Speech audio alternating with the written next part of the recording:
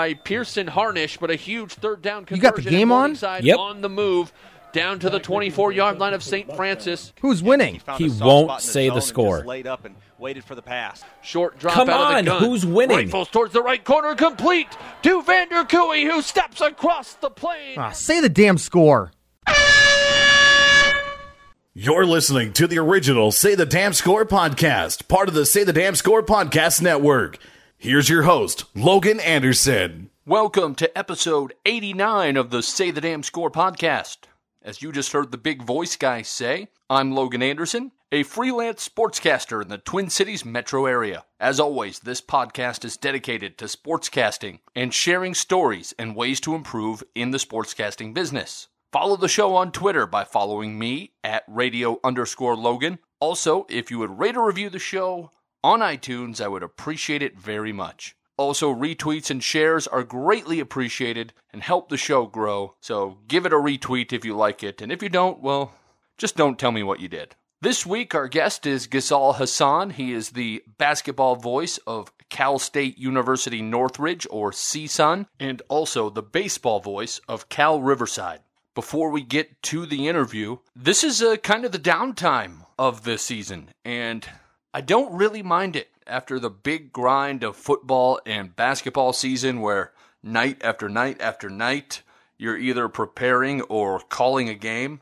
I haven't done anything involving sports since the Final Four, and it's really been kind of nice. I've been scheduled to do one softball game. It got snowed out. I have a baseball game tomorrow, and it will be the first time I've done a game since the National JUCO tournament, about a third of the way through March. So it's been a little while. I've had a nice break, but I'm starting to get the itch again and ready to get back into it and get a little bit of baseball experience. I had the opportunity to do quite a bit of baseball my first 3 years in the business in Denison, Iowa, but since then, really very little. Probably could count all of them on two hands. So not a lot of baseball and softball, and I'm excited to get to dip my toes into those waters. I also expect to do some lacrosse play-by-play sometime here in the spring. That should be fun, and I'm really unfamiliar with the sport, so I actually went to Amazon and bought Lacrosse for Dummies, and I'm in the process of reading it right now just to get a good baseline of what the rules are and the terminology, and get a little bit of an understanding before diving headfirst into a broadcast. But again, not a whole lot of an update, so we're going to have a nice short open here and get right to the interview with Ghazal Hassan. And Ghazal, thanks so much for coming on. Great to be on, Logan. I feel like the Groucho Marx line. I've seen your recent spate of guests, and I'm wondering, why is he having me on? Has he run out of human beings? But no, it's fun to be on here. I've had a number of friends have told me how much fun they've had, and I hope to have as much fun as they have. Well, now there's a lot of pressure on me for that. So, one of the things that I wanted to bring up when I was reading up on you is there is a list of the top 10 play-by-play broadcasters in the Los Angeles area, and they list you as number 9. And how about that? I know it's That's a market with a lot of really good broadcasters. How much of an honor is that for you? It is. Tom Hofarth comes up with the list, and part of the reason that it's so cool is I've been reading Tom for 20 years. I've been reading Tom since I moved to L.A. He used to be with the L.A. Daily News. He recently moved to the L.A. Times.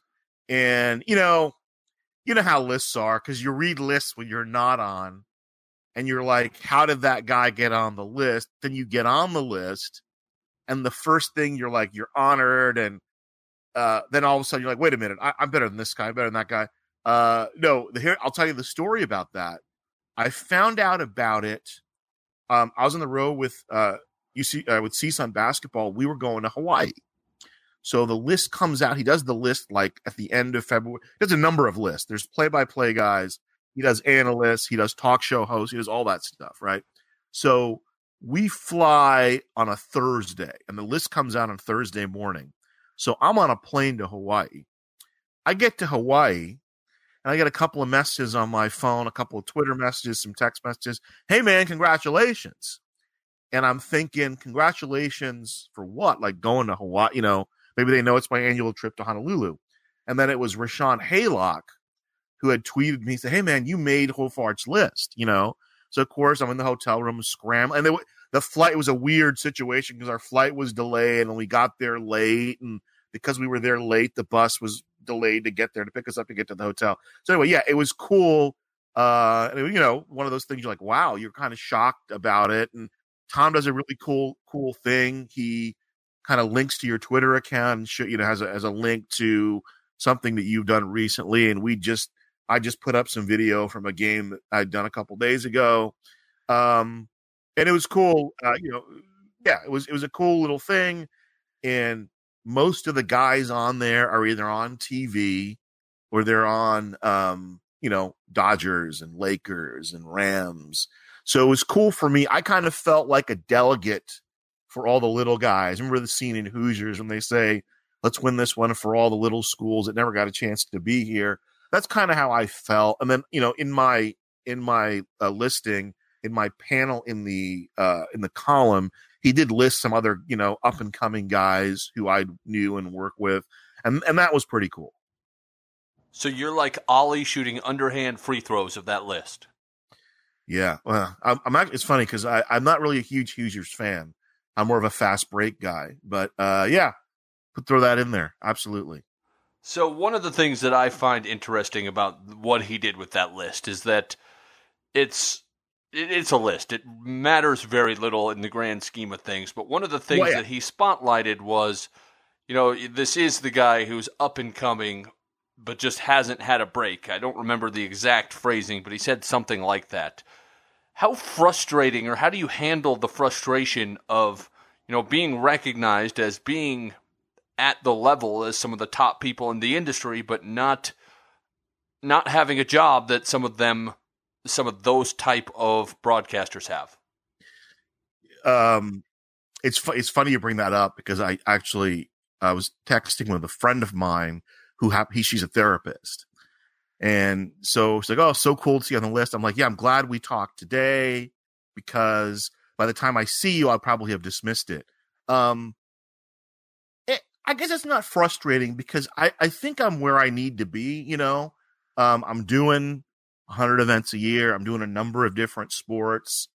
People know, people around town know who I am. So that's the good part of it. It's funny. I had a conversation with a coach a few years ago, and it was a guy who'd been pretty successful at Division I coach. And then, AD changed and whatnot, and they moved on. They wanted to go a different direction. And so he had to go take an assistant job. And I'm like, wow, this guy actually got teams to the postseason. He got NCAA berths, and here he is kind of scraping along as an assistant. And he said, I'm good because I know I'll get the opportunity again. I just enjoy being on it with a team, and I enjoy coaching, and I enjoy working with the players. And, and part of it's like, yeah, the guy's saying the right things, but I think deep down, he really believes that. And, I think if your position as well, like there's only so much we can control. So I don't control who gets hired. I apply for, every job I can, but I don't control who does the hiring. I think it's just about getting out and doing the best job you can at what you're supposed to do, So that's kind of how I deal with it. I mean, I know a lot of guys are on that list, and I respect a lot of guys are on that list. And just in general, as you know, you meet a lot of people. Your relationships are with a lot of other broadcasters, and it's generally a pretty friendly group. It's a friendly fraternity to be in. I don't know what your experience has been, but it's generally a pretty cool fraternity to be in. So I'm grateful for that, and I appreciate what I'm able to do. And I've had friends that moved up, and sometimes when you move up, the grass isn't always as green. You make a little bit more money, and you're a little more high profile, but it comes with a degree of stress as well. So not that I'm afraid of that kind of a challenge, but right now it's great for me. I do these jobs, and I can pretty much, doesn't disrupt my life a whole lot. But yeah, I relish the opportunity, the next level, a bigger challenge for sure. So I usually start off the podcast with this question, but what was your entry point into sportscasting? At what point in your life did you know that you had caught the bug? I'm still thinking about it. I talk to my mom every morning. She's still suggesting other careers. I knew it's at a young age. I think we discussed this before, but at a young age, I was interested in broadcasting in general, but it just seemed like not something that I could do. There weren't a lot of people that looked like me doing this thing. But I remember I did my first in college. I really kind of figured out it was. I went to college. I did radio, and the radio station where I went to college was more of music oriented. Sports was kind of an afterthought. So I get there and I have all these grand designs of the show I'm going to do, but it takes some time to work the politics and get on the air. And then one day I was just sitting at the station between classes. I was like, hey, can somebody here know enough to do a women's basketball game? And I figured, I knew nothing about women's basketball at the time, but I figured, hey, it's an opportunity to get on the air. So I went to the sports director. She gave me a 30-second interview and said, okay, you're hired. Be here at this time. And that was the first time. So probably the reality of it was maybe in college, after I'd done a bunch of events. And then, I was doing a variety of things right out of college. But probably, if I'm being perfectly honest, probably my second or third year at CSUN, I was like, you know what, this is a possibility. I'm doing it, and I'm doing it every day, and I'm doing games, and other guys who have been in it a lot longer than I have seem to think I'm okay at it, and I enjoy doing it, and it's something that I'm working towards getting better at. So that was kind of how the process came about. So this is a unique version of the podcast, and to just be perfectly forthcoming with all of the listeners, this is actually the second time we've done this podcast because we had some issues with the audio the first time. So I'm able to pretend like I'm asking new questions that are based on your answers from the last time. But you received a combo turntable and radio as a gift as an 8-year-old that you wore out listening to Yankees games. What influence did that gift have on you eventually becoming what you are? My uncle gave me the gift, and I didn't, it's funny because I really, when 7, 8, 9 was the age I really got into sports. And my niece is 9 years old now. And I'm trying to see myself through her eyes as a 9-year-old, kind of the things she's into. And she's into very different things that at her age that I was into at the same age. So it was a cool thing because that's when I started consuming sports on the radio. So I'm glad you brought that up. And my uncle basically got it for me, and I had a couple records. We'd listen to I had some Spider-Man records. You'd follow along in the comic Captain America, Planet of the Apes, among others. He made a black mark with a marker on where the Yankee station was. And so I knew to turn to that station to listen to the Yankees. My birthday's in May, so it was middle of baseball season. And so the other thing was there was also a sports talk. They used to do a 3-hour sports talk show before all the Yankee games. So a guy named Art Russ Jr., he was, old sportscaster, but sports talk was very different in the sense that it wasn't like it is now where there's stations programmed completely with sports talk. It was, WABC, and they would do, news talk all day. And there was one sports talk show, and it would be on before the Yankee game. So, and he'd been a sports writer and a sportscaster, and he'd been involved in he talked about a lot of things like music and art and, the Harlem Renaissance. And I learned a lot about that kind of stuff through this show.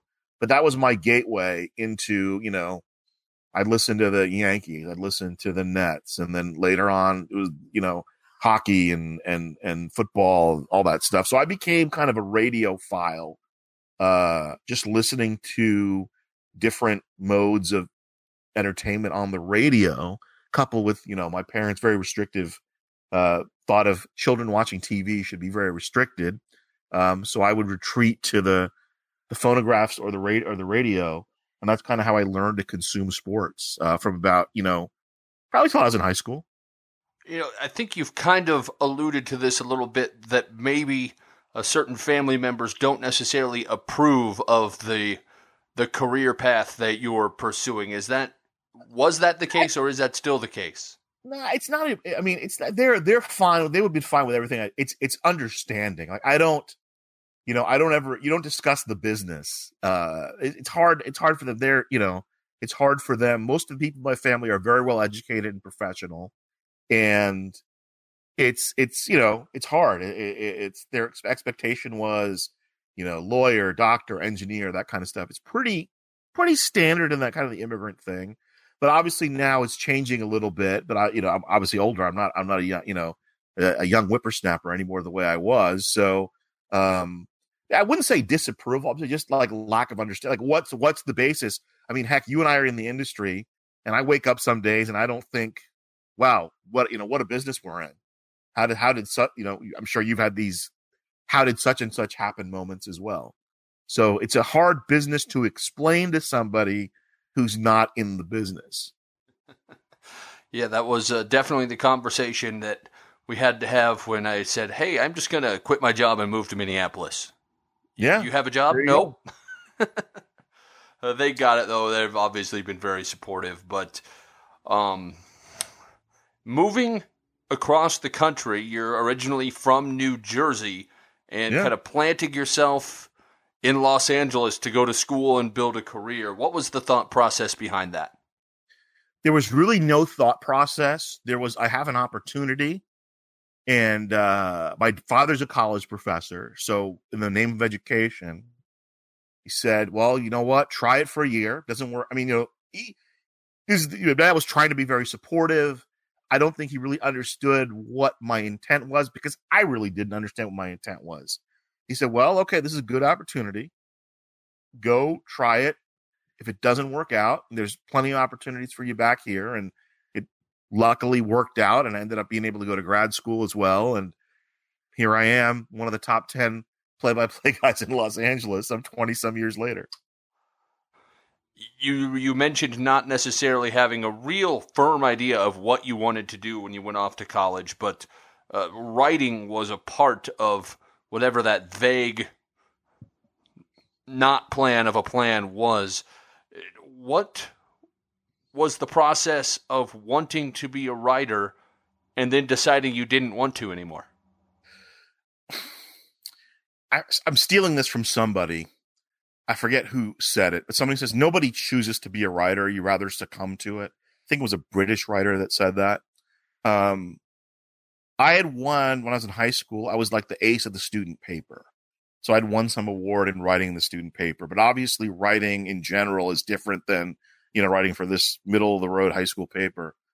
I got involved with a comedy group. Same deal. I just kind of stumbled into it, like wanting to make friends. I'm like, oh, I fancy myself as a bit of a bon vivant. So let me find other people who are similar to I. The UC Irvine Comedy Club was an offshoot of the UCLA Comedy Club, because it was the advisor was the same gentleman, and he's a bit of like a quasi celebrity, because the story's been twisted. But so Shane Black, who wrote Lethal Weapon, was in the UCLA Comedy Club, and the gentleman who started the UCLA Comedy Club, who I never met, was a guy named Jim Burge. And supposedly he wrote Lethal Weapon while Shane Black wrote Lethal Weapon while living on Jim Burge's couch. Now, the story has since been twisted that it was Shane's house, but I have it on pretty good authority that Shane was crashing on Jim's couch when he wrote the script. So long story short, I went in there and I met some of the first friends that I had at UC Irvine, and I'm actually friends with most of those guys still today. And it was a cool little thing. We workshop material, and they ended up being a lot of the, actors on my sketch comedy show. It's how that worked. And yeah, I took a number of short story writing classes when I was at UC Irvine. It was pretty cool. It was probably the best, it was outside of my major. And so I didn't really know anybody in there. And it was real you had to really kind of get inside to really kind of express. And the grad program at the time, which I think still is, the writing program at UC Irvine is one of the better ones in the country. So the instructors we're dealing with were high end. You know, there are a lot of great novelists have come through those programs over there. So that's kind of how I started off. And then my last semester there, between my work schedule and my class schedule, I needed one class that met 1 day a week. So I could only, you know, and Wednesday was the open day for me. I needed something that was between 3 p.m. and 9 p.m. And there was a screenwriting class taught by a woman named Marie Cartier. And I'm like, all right, there you go. I'm taking that class. And so I had a friend of mine take the class with me. And it was just a really cool thing. Like we weren't, you know, we were kind of the outliers in the class. Everybody else there was like a film or theater major. We were not. So it was fun to kind of be the outsider in that class. And it was, you know, to get in there and really try to create something out of nothing. Man, it's the hardest thing imaginable. But my initial intent, like everybody else, I mean, I was a philosophy major undergrad, which I swear by now, because critical thought is so pivotal now in the way society is. But I was going to go to law school. That was my whole thing. I applied to law school. I got into a couple of law schools and just I wasn't feeling it. So I said, I'm going to take a year off and then I'll decide next year. And that never happened. So instead of going to law school, you end up going to film school at UCLA. So you move on from being a writer. Maybe not move on isn't the right word, but you developed your interest in sportscasting and you wanted to get the film side. So what happened was I was doing some freelance intern stuff just out of school, locally, like local high school football. I did like a local talk show on a very small sports station. And I was doing some fill-in work. I was an intern, you know, like even though I was out of school, I was an intern, and I was doing some fill-in work at a local station. And I didn't understand the business. Okay. So they were cutting people because they were trying to save money, you know? So I was cheap, and they're like, hey, it was summer. Hey, we're going to put you on the air. You know, you're pretty good. We're going to put you on the air. And I didn't cost them anything. So I started doing shows and filling in here and there, and had a couple of what I thought were pretty good shows. And then the morning show opened up, and I applied for the morning show. And people were telling me, hey, you know, the program so-and-so thinks you're pretty good and you should apply. And, you know, and I had no clue how the business worked. You know, I didn't know that's not, you know, it's not like any other business, you know? So when you apply, there's 100 other people who actually have experience who are applying, you know? So I ended up not getting the job, and I got angry. I mean, I'd only been there, you know, I'd been there 6 months. Like, what was I expecting? Right.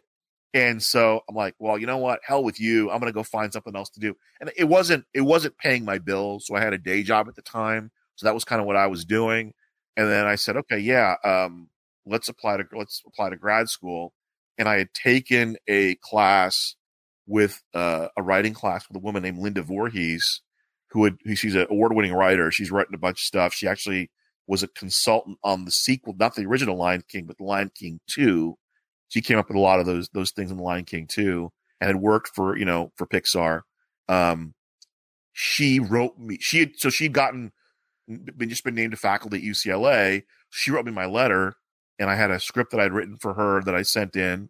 And after screwing up my phone interview, I somehow miraculously got admitted to UCLA Film School in the writing program, and that was a pretty amazing experience as well. So how are you able to use all of these writing and performing and just overall, you know, entertainment business skills to make your broadcast stronger? Okay, so at this point in my life, Logan, I want to be David Letterman. Okay. So it's a lot of, you know, the key to me at that point was, how do you learn? How do you use them now? Okay. I'm saying it's the same skill. The key is to, you know, like when you watch a really good movie, it's like it's really happening. So the key is to be able to write there are a lot of high level guys in sports do this. You're writing stuff beforehand, and you're delivering it, and it's not sounding scripted. You know, I equate it to the rappers who freestyle. They all have their little pet phrases when they're freestyling they've come up with, but it's how you execute it. We talked about this before. I swear by my writing skills in the sense that, so what I do when I do a broadcast is I have my spot charts like everybody else does, and then I'll write out 4 or 5 index cards, 4x6 index cards with storylines, but also I'll throw in some phrase. I'll listen to myself. I'll give you an example. I did a baseball game on Tuesday, and I was cutting the highlights, and I realized that I'd used the term for hard hit ball. I used tattooed 3 times, which isn't good. You want to vary your, you talk about it in your blog. You want to vary vocabulary. So that's kind of something it helps out with is you learn to write things differently. You're not going to use the same verb twice in a sentence. You're going to change how you reference things. It's kind of the structure of it. And it's weird because as when I was young, coming up as a writer, I was kind of really hesitant about like really embracing structure. But what structure does, it kind of allows you to lock in on how you present things and gives you, a framework to how to present. It actually frees you up more than you'd think. But I think any broadcaster worth his salt has some kind of a writing background to understand how to present certain things. How do you do a pregame show? Stuff like that. How do you structure when you're coming back and got to do a halftime, show? Guy like me, like at our level, I'm doing everything. We're doing the pregame, we're doing the halftime, we're doing the postgame. We're not able to toss it to a studio like Westwood One or maybe a bigger, Power 5 school. So just in terms of sequencing and having that clever phrase here and there that you come up with, I think is imperative. And everybody tells you the writing is kind of where it all starts. If you're going to be broadcaster, play-by-play, whatever you're going to do, that's kind of the basis of everything we do.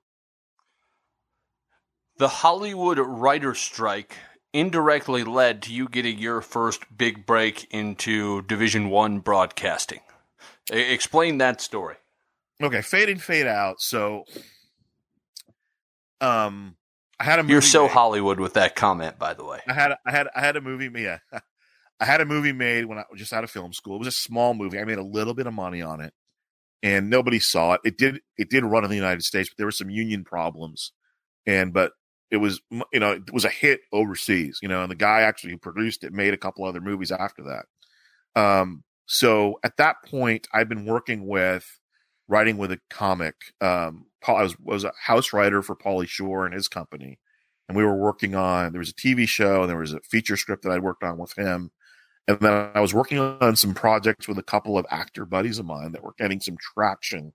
There was a feature project, there was a TV project. And then there's a 2007, the writer strike, the last big writer strike happened. And they tell us that, you don't have to stop writing, but obviously, all negotiations are going to stop because we got to figure out this contract. And streaming was the big issue back then, which is huge now, obviously, because everything is streaming. It was the money on streaming things.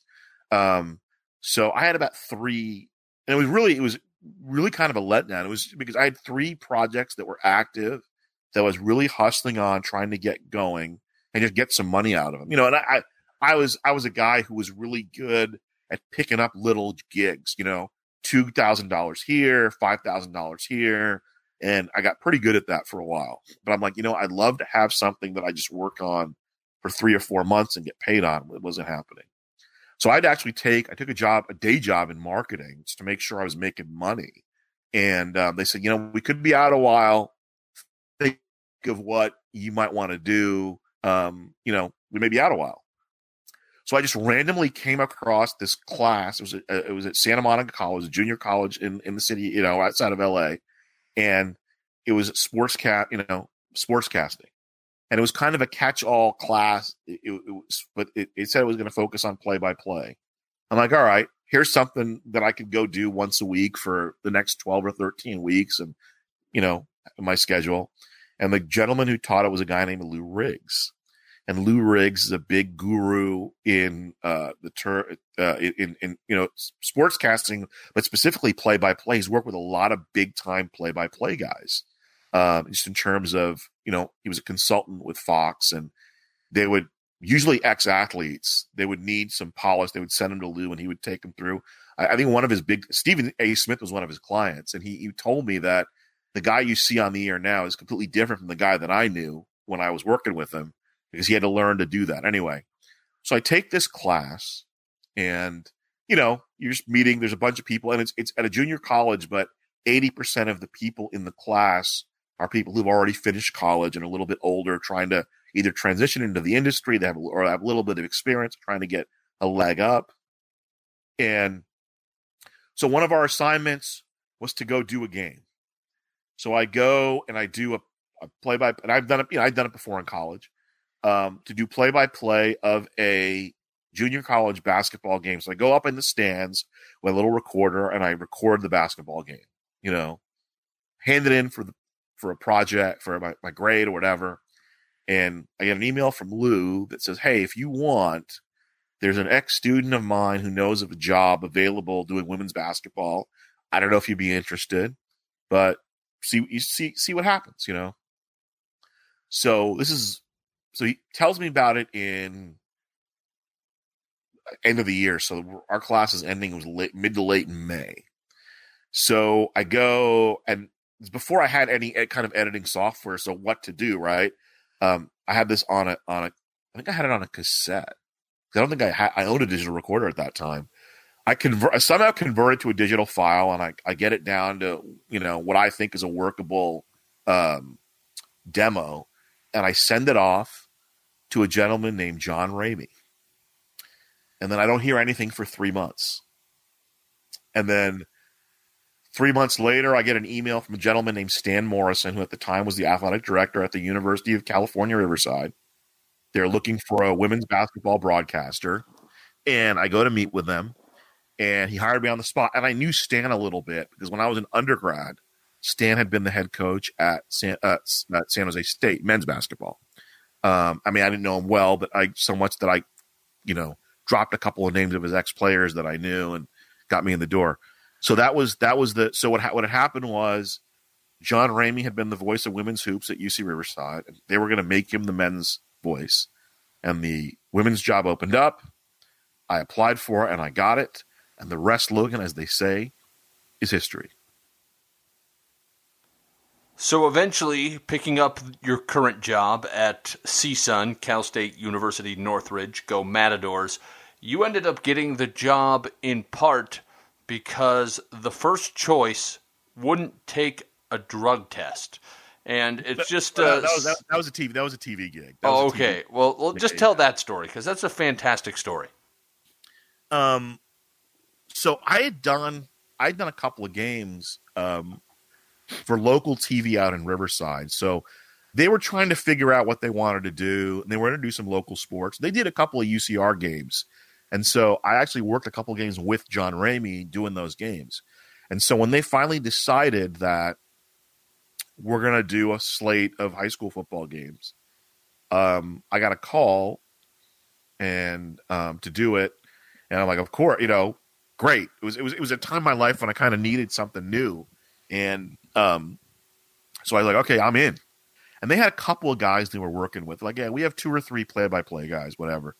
So in the end, it was me and one other guy. We split the package the first year.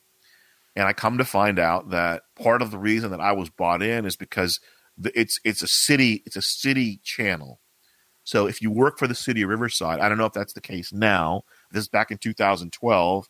You needed to take a drug test, a urine test.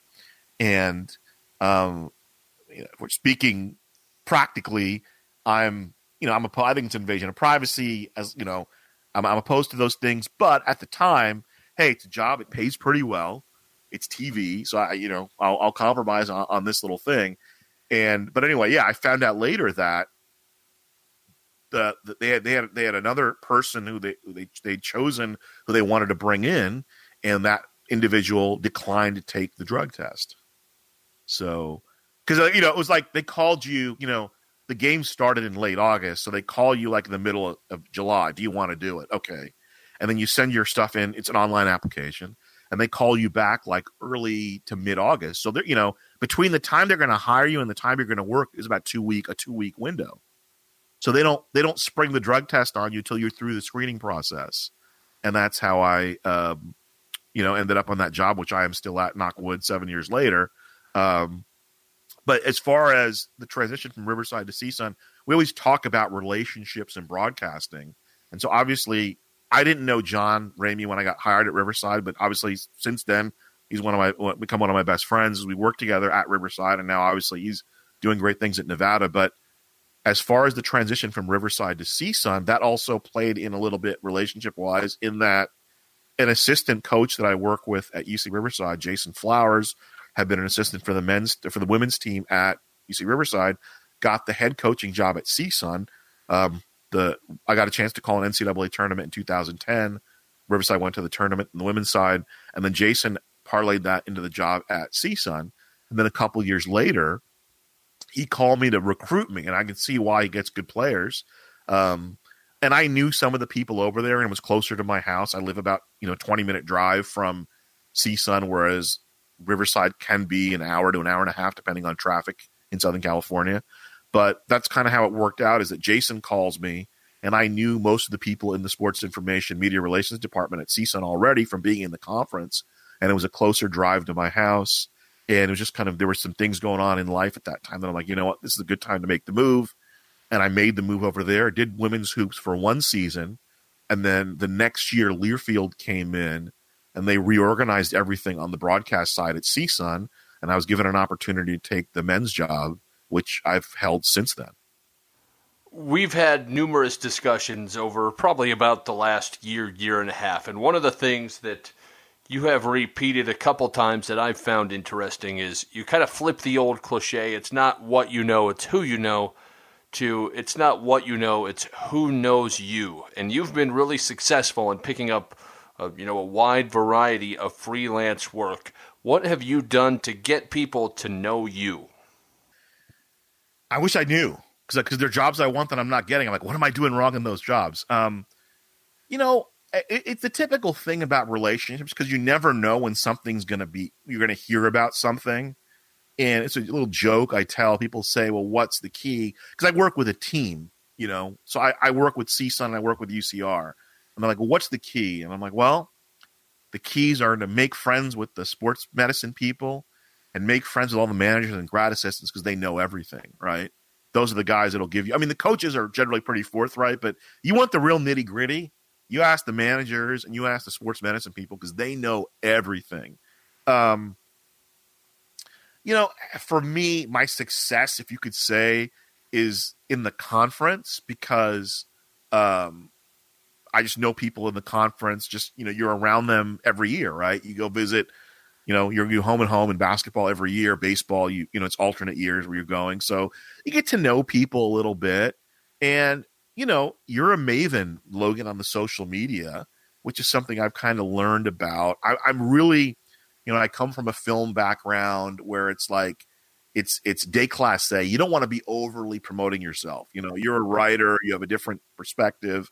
But now in social media, you have tasteful ways where you can say, hey, look at me, website, LinkedIn, Twitter. You have these vehicles where people kind of get to know you. So do I have any secret formula? No. I just think you do good work. You promote your work when you do it. You meet people, you converse, you try to be interesting. What's the line the guy has to Darth Vader in Star Wars? All your religion hasn't produced those data tapes, in the first movie. And so for all my, my networking and relationships and whatnot, there's still jobs that I would kind of want to aspire to. But I don't know if you've experienced this, because you're pretty good at the networking thing. I know you said you were uncomfortable when you started, but the worst thing for me is when I genuinely want to help somebody and they kind of ask the wrong question, There's this is non-sports related. I had a friend, we have this friend. I had a friend that I knew that I kind of fell out of touch with. And then he kind of reached out to me. He wasn't doing particularly well financially at that point. So, and this partially could be me. I didn't get what he meant. Like, I just thought he was like, hey, can you get my resume to somebody? So I'm like, okay, yeah, sure. Of course. Send it to me. And then I never got it.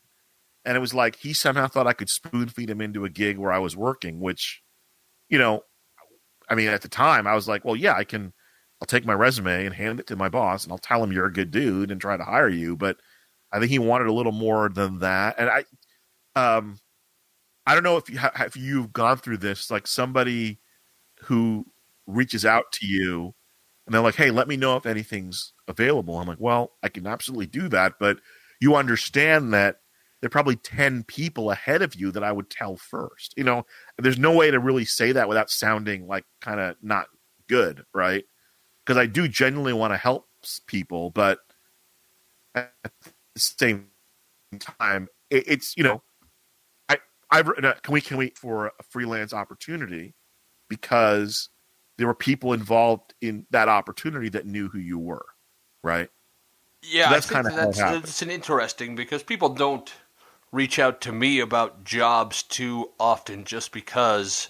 Right. I mean, I'm pretty low on the pecking order still at this point, and I just don't necessarily have those connections, and I think most intelligent people can kind of figure that out, but there's some people who will ask for advice or sometimes, and I'm just like, I can tell you what I know or what I think, but it hasn't got me much higher than where you are right now, so I always find it to be a little odd. I had a situation this year where somebody asked me who was hiring. They're like, hey, we're in Southern California. It's hard to travel for some of these schools. So a lot of local broadcasters here. It makes sense. And he says, hey, can you suggest somebody to do ... on these dates? And so I rattled off a couple of names for him. And the third name, he's like, oh, yeah, I know that guy. I'll hire that guy. I'm like, okay. Do you need his number? I got his number. So that's kind of how it works, right? Like, is like most people who are good at what they do, they kind of have a list already. And sometimes they'll call people they know, that particular individual was referred to me by somebody I knew. So person A called person B, said, hey, we need a guy to cover these 3 events in Southern California on these dates because our guy has a conflict. And person B said, hey, call my friend in LA because he'll refer somebody to you. So I was the third party in on it. And I had guys that I know, obviously, who I know are looking for work. And party A, who I, who had called, he knew one of the people who I knew that's exactly how it works. That's exactly how it works. It's interesting because you talked about the guy who just kind of reached out and wanted to be spoon-fed a job. And so I think it comes down to that's a transactional request. It's, will you do this for me and then we'll be done. Most of the networking that's been most successful for me, so for example, the one time I did a D1 game was because I met a guy at a conference when we were both covering NAIA. He got a break. He needed a guy to fill in, I think this was 2 or 3 years down the road, and then there it was. So I think everybody wants things quickly.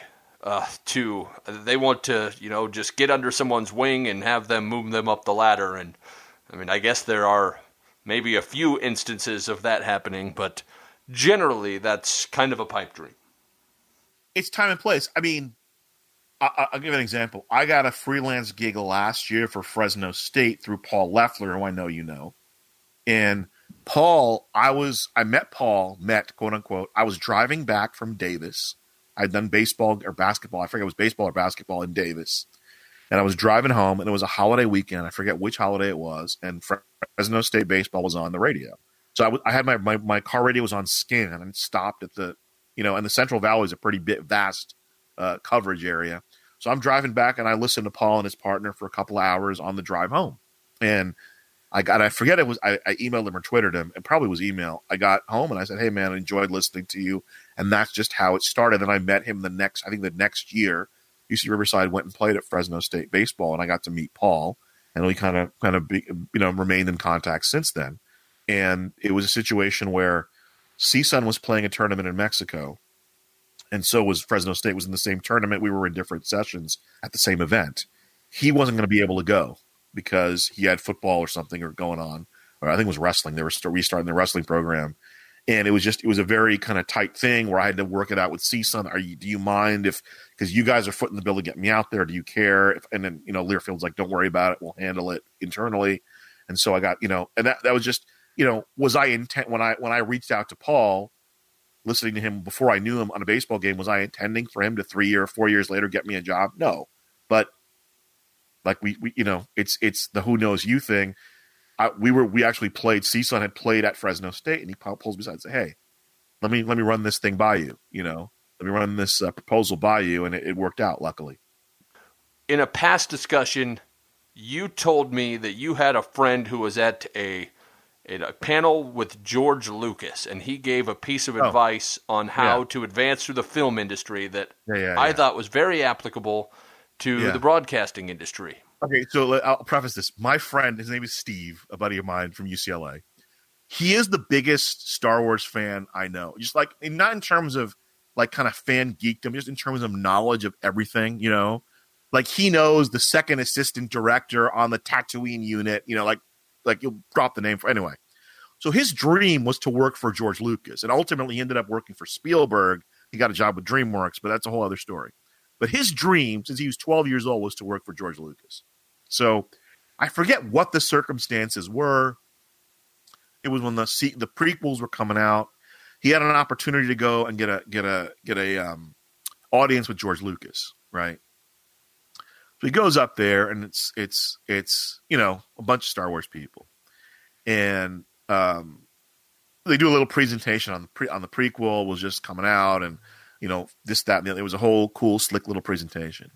And then, the Emperor comes out, George Lucas comes out, and he's going to take questions from the crowd.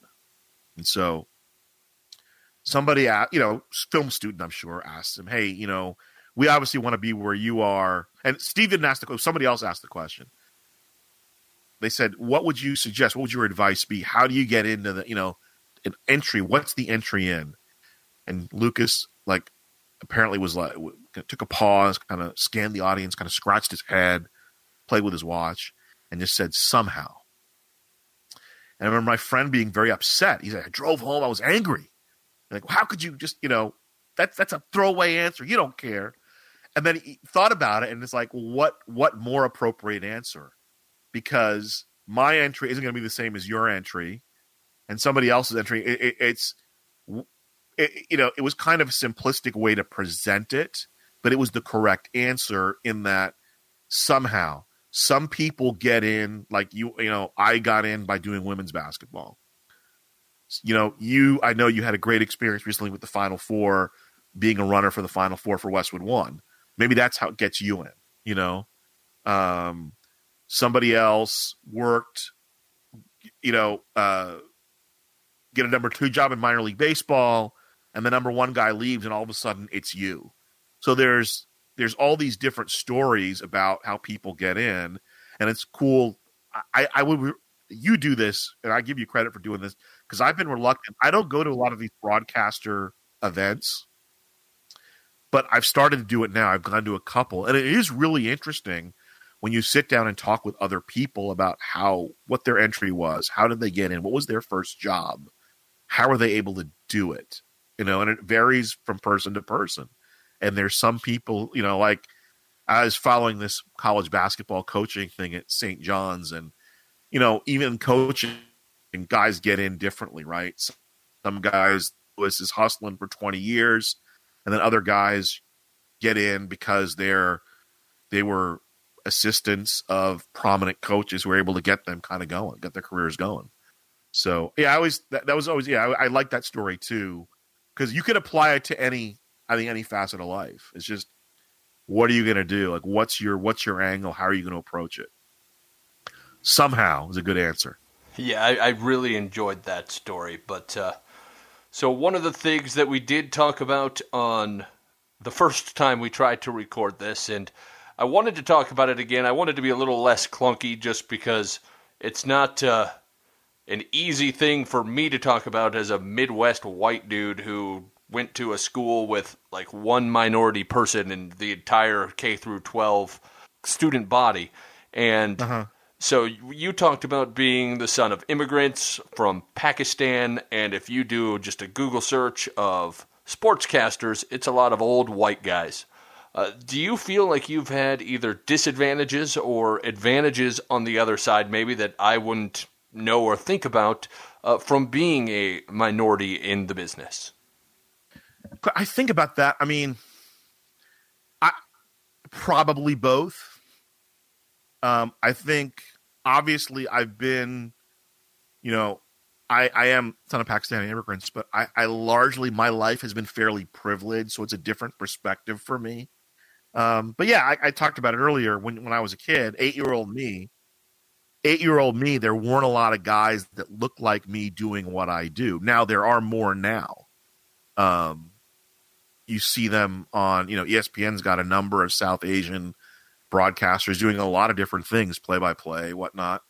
Adam Amin has been really kind of at the forefront the last couple of years talking about this stuff. And there was a recent article about him in the final feat of the women's Final Four, his relationship with his father, and his family, they're from Karachi as well, where my family comes from. In fact, I think I'm the only sports broadcaster who has both visited Karachi and called the game where Karachi Ito played, who played for Fresno State some years ago. It's an interesting question because you get different perspectives on, the diversity question. And I do think media in general, not just sports, could serve itself better by being a little bit more diverse. And I think it's getting in that direction. But there obviously people have certain preconceptions. And there's nothing, again, we go back to there's all that stuff you can't control. Right. But to me, it's just about produce the product. Right. If you go out and do a good job and are good at what you do, you would think you could kind of move up. And the problem with something like that, with getting upset about things like that, is you're never going to be able to prove it, unless there's egregious situations. But were there jobs that I was passed over for that I felt that I should have gotten, that somebody maybe with less experience got? Yeah, it's happened. But then I've also gotten some opportunities that maybe somebody else felt they should get. So it works both ways. So I had a ex-girlfriend many years back who was of Vietnamese descent, and she was a newspaper reporter, and she would be endlessly frustrated because she would get interviews at big market newspapers and never get a follow-up, but she's like, yep, it's just another EEO interview. Has that been a thing you've had to deal with? It's interesting. What's frustrating to me is they tell you, and it's generally true, like when people, it's not about the job, right? It's just about the people. So if that there was a job that I applied for 2 or 3 years ago, and it was a pretty significant Power 5 level position. Not a play-by-play job, though. It was a different type of position. And it was like, I kind of knew the person who was kind of spearheading the search, not necessarily doing the hiring. The hiring person was the next level up. And then I knew all the people already that if I were to have gotten the job that I would have been working with. So I'm like, okay, this is one of those things they tell you about, right? If you hang out and you do your work right and you meet people, you'll be in this position. And then I knew, listen, there's a number of people in the market. So it wasn't even about getting the job. That was like, okay, I'll get an interview here. And then I never even got an interview. And that's what was frustrating to me, is like, you get me in the room and I'll make that sale. I'll convert that. I'm in the room. But for some reason, I didn't get in the room. And the person who ended up getting the job had far less experience. And what frustrated me was not, whatever. Lou Riggs teaches us this. He said, there are 100 reasons you're going to get a job, and there are 100 reasons you won't get a job. You can't dwell on it either way. But the person who ultimately got this job made it a point to go on social media and talk about how little experience they had in getting the job, And I think it was honest. It was just kind of an honest reaction that they had. But let's just say, I mean, I was angry for about 10 seconds, and then I'm like, you know what? It is what it is. But there were other people who, in my position, who, like, to this day, 4 years later, are like, man, if I get a chance to get that person, I'm going to get that person. I'm like, come on, man. But it is what it is. Do you think it's to your advantage that you are in Los Angeles, a very diverse market, as opposed to, a Midwest city like Milwaukee or Omaha that is much less diverse? Do you think that it's helpful for you and your career to be in a certain spot, or do you think that it would be the same wherever you went? I think I think for somebody like myself, I would need to be. It's different for every person. I believe I'm a big market guy. That my philosophy is you hang out in a big market long enough, and people get to know you, and you get to do enough work, it'll help. And ultimately, my future may not be in Los Angeles, but I think Los Angeles, New York, Chicago, markets like that shine a light on you a little bit wider than other markets. And I know people, who took the other route, and they seem very happy with it. I just think it gears to the individual. My lifestyle, I think, adheres better to being in a market like Los Angeles, where I can go and do other things. Whereas if I'm in Lubbock, Texas, and it's about Texas Tech, everything's got to be about Texas Tech. That could be a little bit claustrophobic. That can make me a little claustrophobic. Not nothing against Texas Tech. I'm just using them as an example. I've had friends who've moved on from LA to different markets, and it's been a varied level of. I mean, success is a strong word, but there are people who left LA to go to Market X, and it's great. And then there are people who leave LA, go to Market X, and like, well, work's great, but beyond work, there's not much to do because you're used to the hustle and bustle of being able to go various places. So I think it's different for everybody. And it's really interesting, Troy, like somebody like yourself, already married, or somebody married with kids, it's a very different decision to make.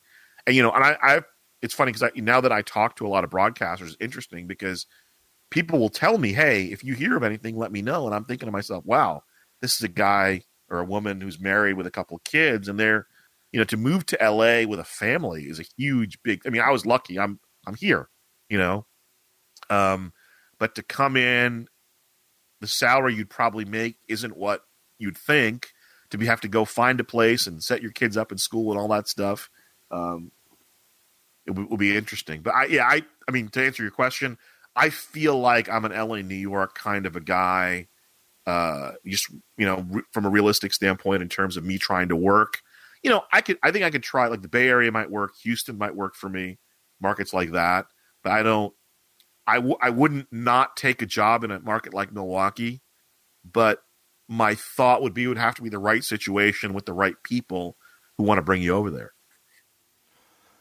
So our initial connection was made when you saw that I was talking about Vermillion, South Dakota on social media at some point. Your favorite city in South Dakota. That's where I was doing high school play-by-play at the time. And you had a very near broadcast horror story in Vermillion. Go ahead and share it. I'll never call anything a broadcasting horror story, simply because I have friends and family that actually work for a living, like in real work, Well, way to blow up my entire bit that I do at the end of every podcast. But so my first year with CSUN men's basketball, we did a post. We played in Nacogdoches, Texas, against Stephen F. Austin. And then we went and played the day of New Year, January 2nd, the day after New Year's, in the University of South Dakota, which, as you know, is in Vermillion, South Dakota. So complicated by the fact that my cousin at the time was also getting married. So there was a family event in Texas. His wife's from Texas. There was a family event in Texas the day after Christmas. And the ceremony in and of itself was on January 4th in New Jersey. Okay. So there's a couple of elements involved here. So I fly to Texas with my mom and my brother for Christmas. We hang out in Dallas. We go to the little family, nice little event going on. And then I take mom and brother to the airport. They go fly back to New Jersey. I drive 3 hours to Nacogdoches. I call the game in Nacogdoches. And then I fly with the team. I bus with the team back to Dallas, from where we fly to Sioux Falls, South Dakota, and then bus to Vermilion. So my experience in Vermilion was interesting in the sense that it was cold even for Vermilion. So I think we were there 3 days, and it was below zero every day. And I remember the workers at the hotel, we were staying at the Holiday Inn Express in Vermilion, and the hotel workers were excited because Friday, which would have been the day after we were supposed to leave, was going to be 20 degrees. And they were all happy that it was going to be 20 degrees. My sports information director there was a Chinese restaurant across the street, and he wanted Chinese food one day, and he walked across the street to get the Chinese food, and by the time he came back, walking back across the street, the food was frozen. He had to thaw it in the microwave of the hotel. We played the game on January 2nd, and it was a heartbreaker. Lose by 1 point, a game they'd been in control all game. So we get back to the hotel, and as we're checking back into the room, our director of basketball operations comes to us and says, this is exactly what he said, "Do you want the bad news or do you want the worst news?" And we said, okay, why don't we start with the bad news? Well, the bad news is our flight's canceled. There's a snowstorm going on, and our flight's going to be canceled tomorrow. And it had been snowing all day, which I guess it tends to do in Vermilion. And the worst news was they don't know when they're going to be able to get us out of there. Meaning, like we're kind of, because as you know, what is Sioux Falls? About 40 minutes from Vermilion. Is that about right? Give or take. Okay. So 30 to 40 minutes, we got to get to the airport first, and they're totally snowed in. And, me being the city boy that I am, it's not a large metropolitan airport the way that we're used to. So no, it's not. So now here's the understanding is American Airlines is the flight that I took because I was flying to Dallas, right? DFW. That was the initiation of my trip. So I normally don't. I have miles with United. I have miles with Alaska. I have miles with Southwest. American is just not on the list. So I don't have the relationship where I can leverage, I have this many thousand miles. Can you help me out? So I just call and I say, here's my situation. I'm with the team, basketball, blah, blah, blah. So they say, here's what we can do for you is we can get you out of South Dakota to Chicago. But the problem is all our issues are in Chicago, so you may very well be ended up stranded in Chicago. So I said, okay, I'm going to take the chance to go to Chicago. But to fly to Chicago, I have to fly out of Sioux City, Iowa, which is probably about 100 miles from Vermilion, 120. Is that what it is, Logan? It's not that far. It's probably less than an hour. But in that weather, it might have been longer. Okay, well, maybe I was just thinking I had to be there early, so maybe I'm thinking that. Anyway, so the first flight out is 6 a.m. The good people at American Airlines did not charge me a change fee.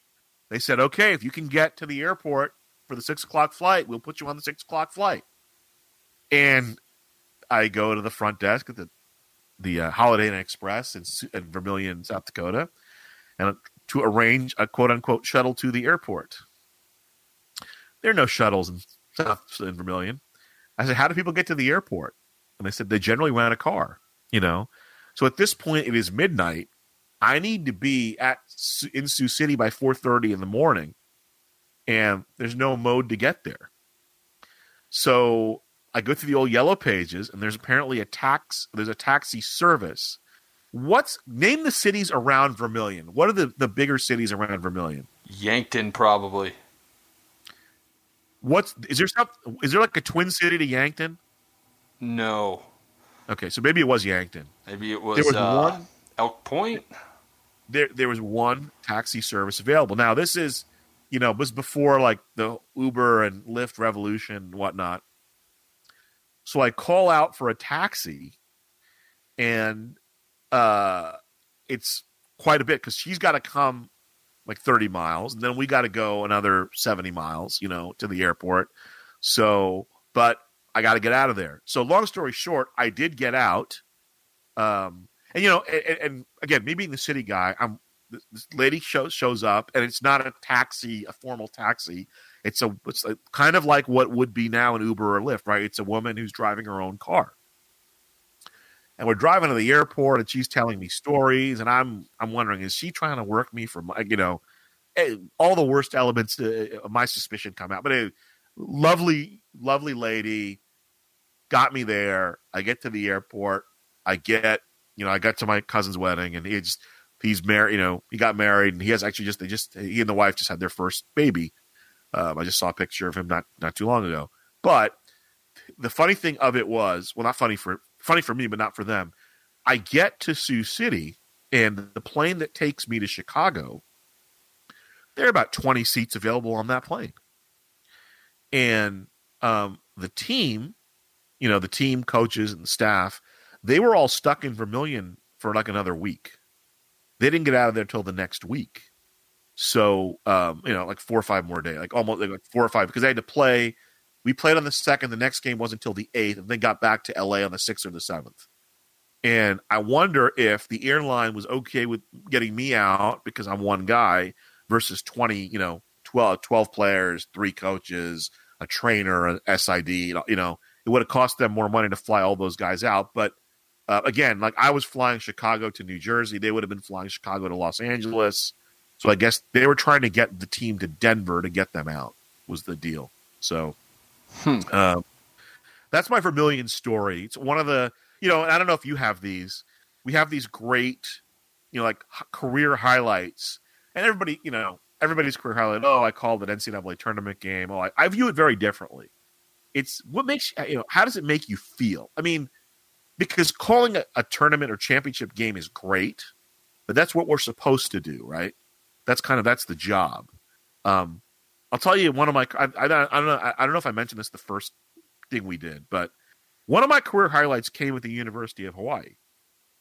Obviously being in Hawaii is a highlight in and of itself, but if you've not watched a game or been to a game or called a game at Hawaii, they're the team. That's the show in town, right? The Bows they're the professional team because they don't have professional sports in Honolulu. So everybody follows the Bows. It's a big deal. And I remember being there, and it was packed.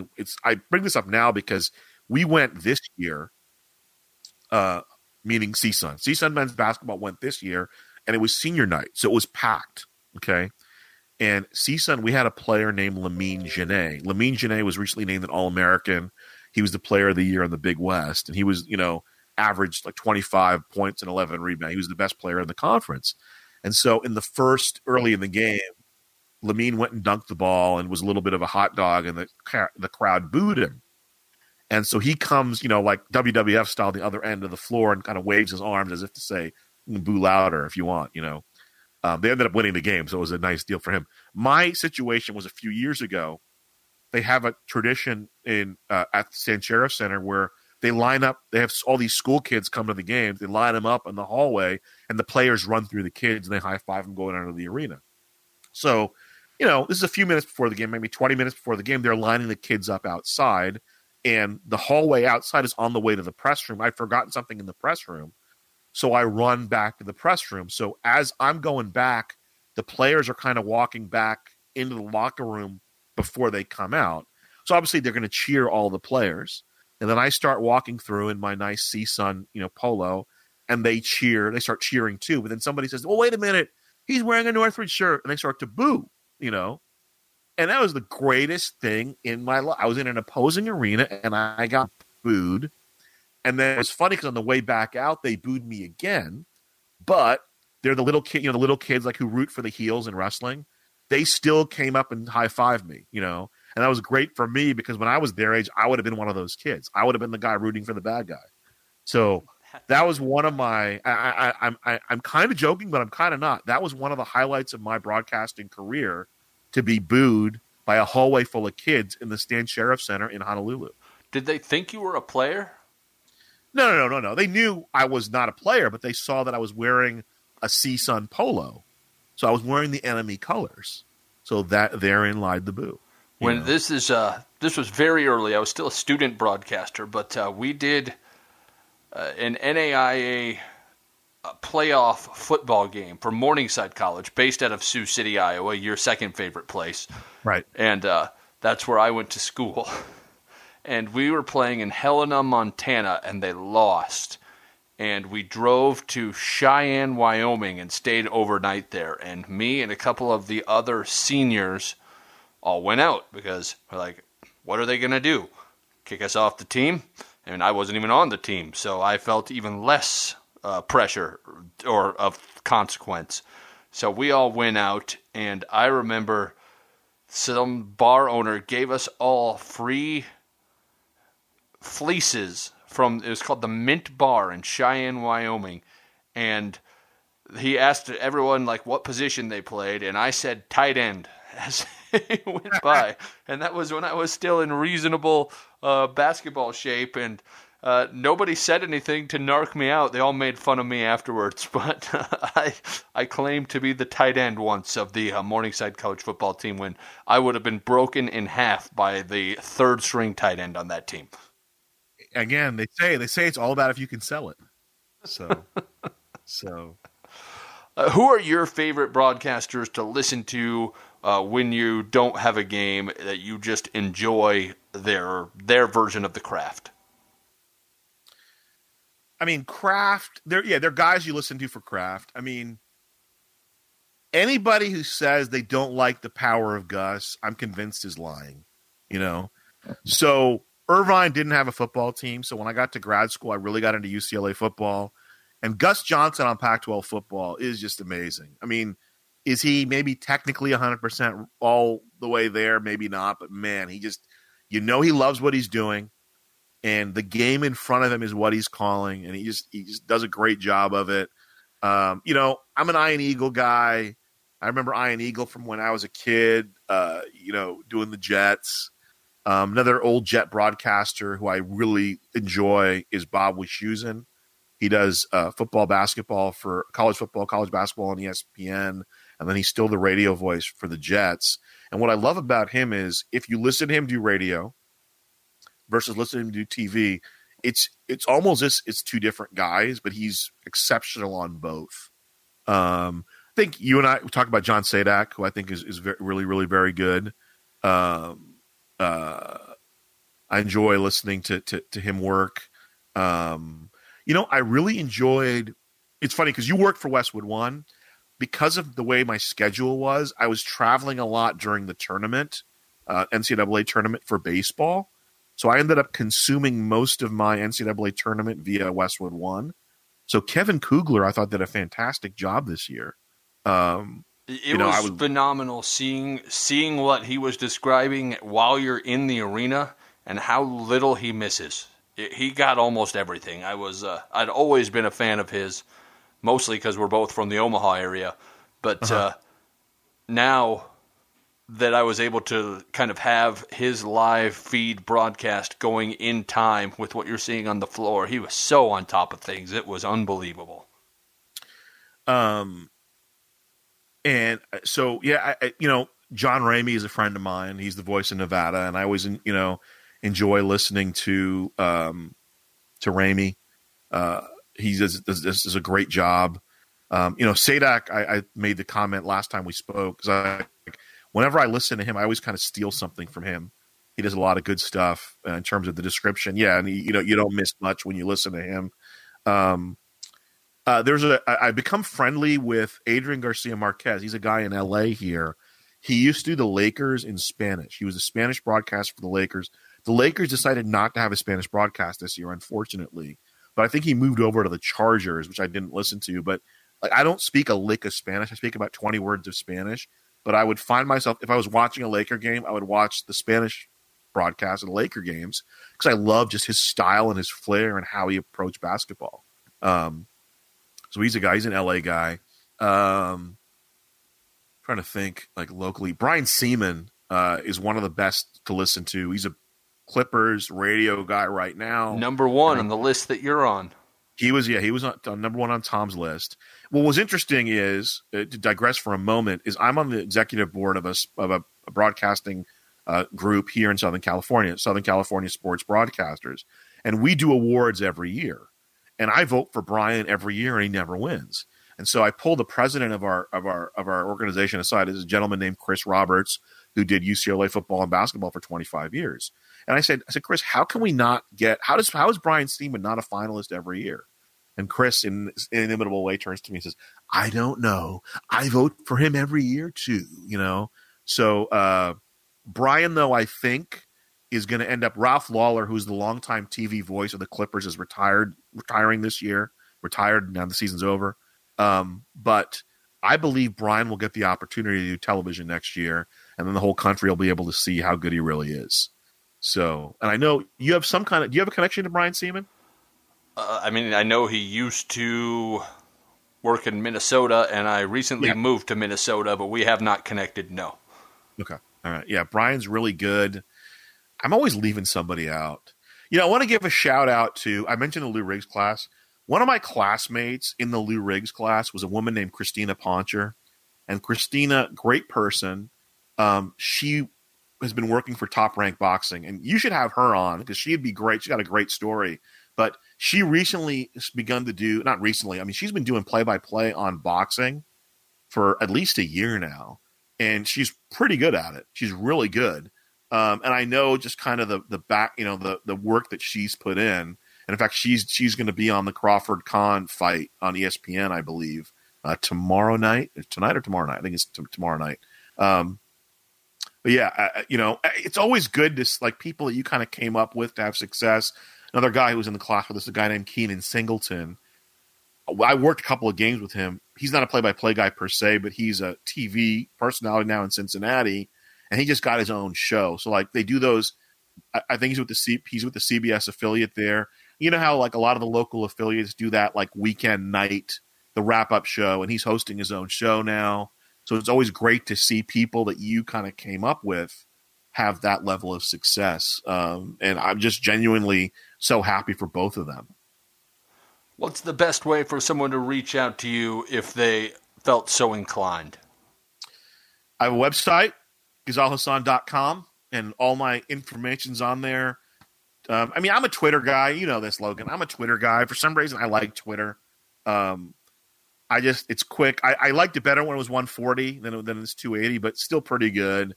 Whenever somebody sends me a message, it beeps my phone, so I'm alerted to it. But yeah, I do I do all the social media, the Facebook, the Instagram, and all that stuff. But I'm a Twitter. Twitter is to me is the radio of social media. So I like Twitter. All right. Well, we have gone for almost an hour and a half, and my wife wants to leave because we are recording this on Good Friday, and we have the day off and are going to go visit some family here, and I was supposed to be done 20 minutes ago, but the conversation was good, so I just kept it going, and I appreciate you coming on. Hey, Logan, great to be on. You do a great job. Love the website, and I always when a young broadcaster comes to me, I always refer them to your website. If not directly, I always tell them, say the damn score. So I appreciate the work you do. So much fun. It's always fun to chat with you. Once again, we are visiting with Ghazal Hassan. He is the basketball voice of CSUN, which is Cal State University Northridge, and he is the baseball voice of the University of California, Riverside, among numerous other freelance opportunities. And Ghazal, thanks for coming on. Thank you, Logan. Thanks for listening to the Say the Damn Score podcast. Remember to subscribe to the show on the platform of your choice by clicking the big red subscribe button at the top of SayTheDamnScore.com. Also, please follow the Say the Damn Score podcast on the social media outlet of your choice. And remember, iTunes reviews, emails, or any other kind of honest feedback is greatly appreciated and helps make the show better. Finally, please reach out to the guests of the show so they know that they're appreciated for sharing their stories on the podcast. As always, I'm Logan Anderson. Thanks for listening, and the next time you're on the air, make sure to say the damn score just a little bit more.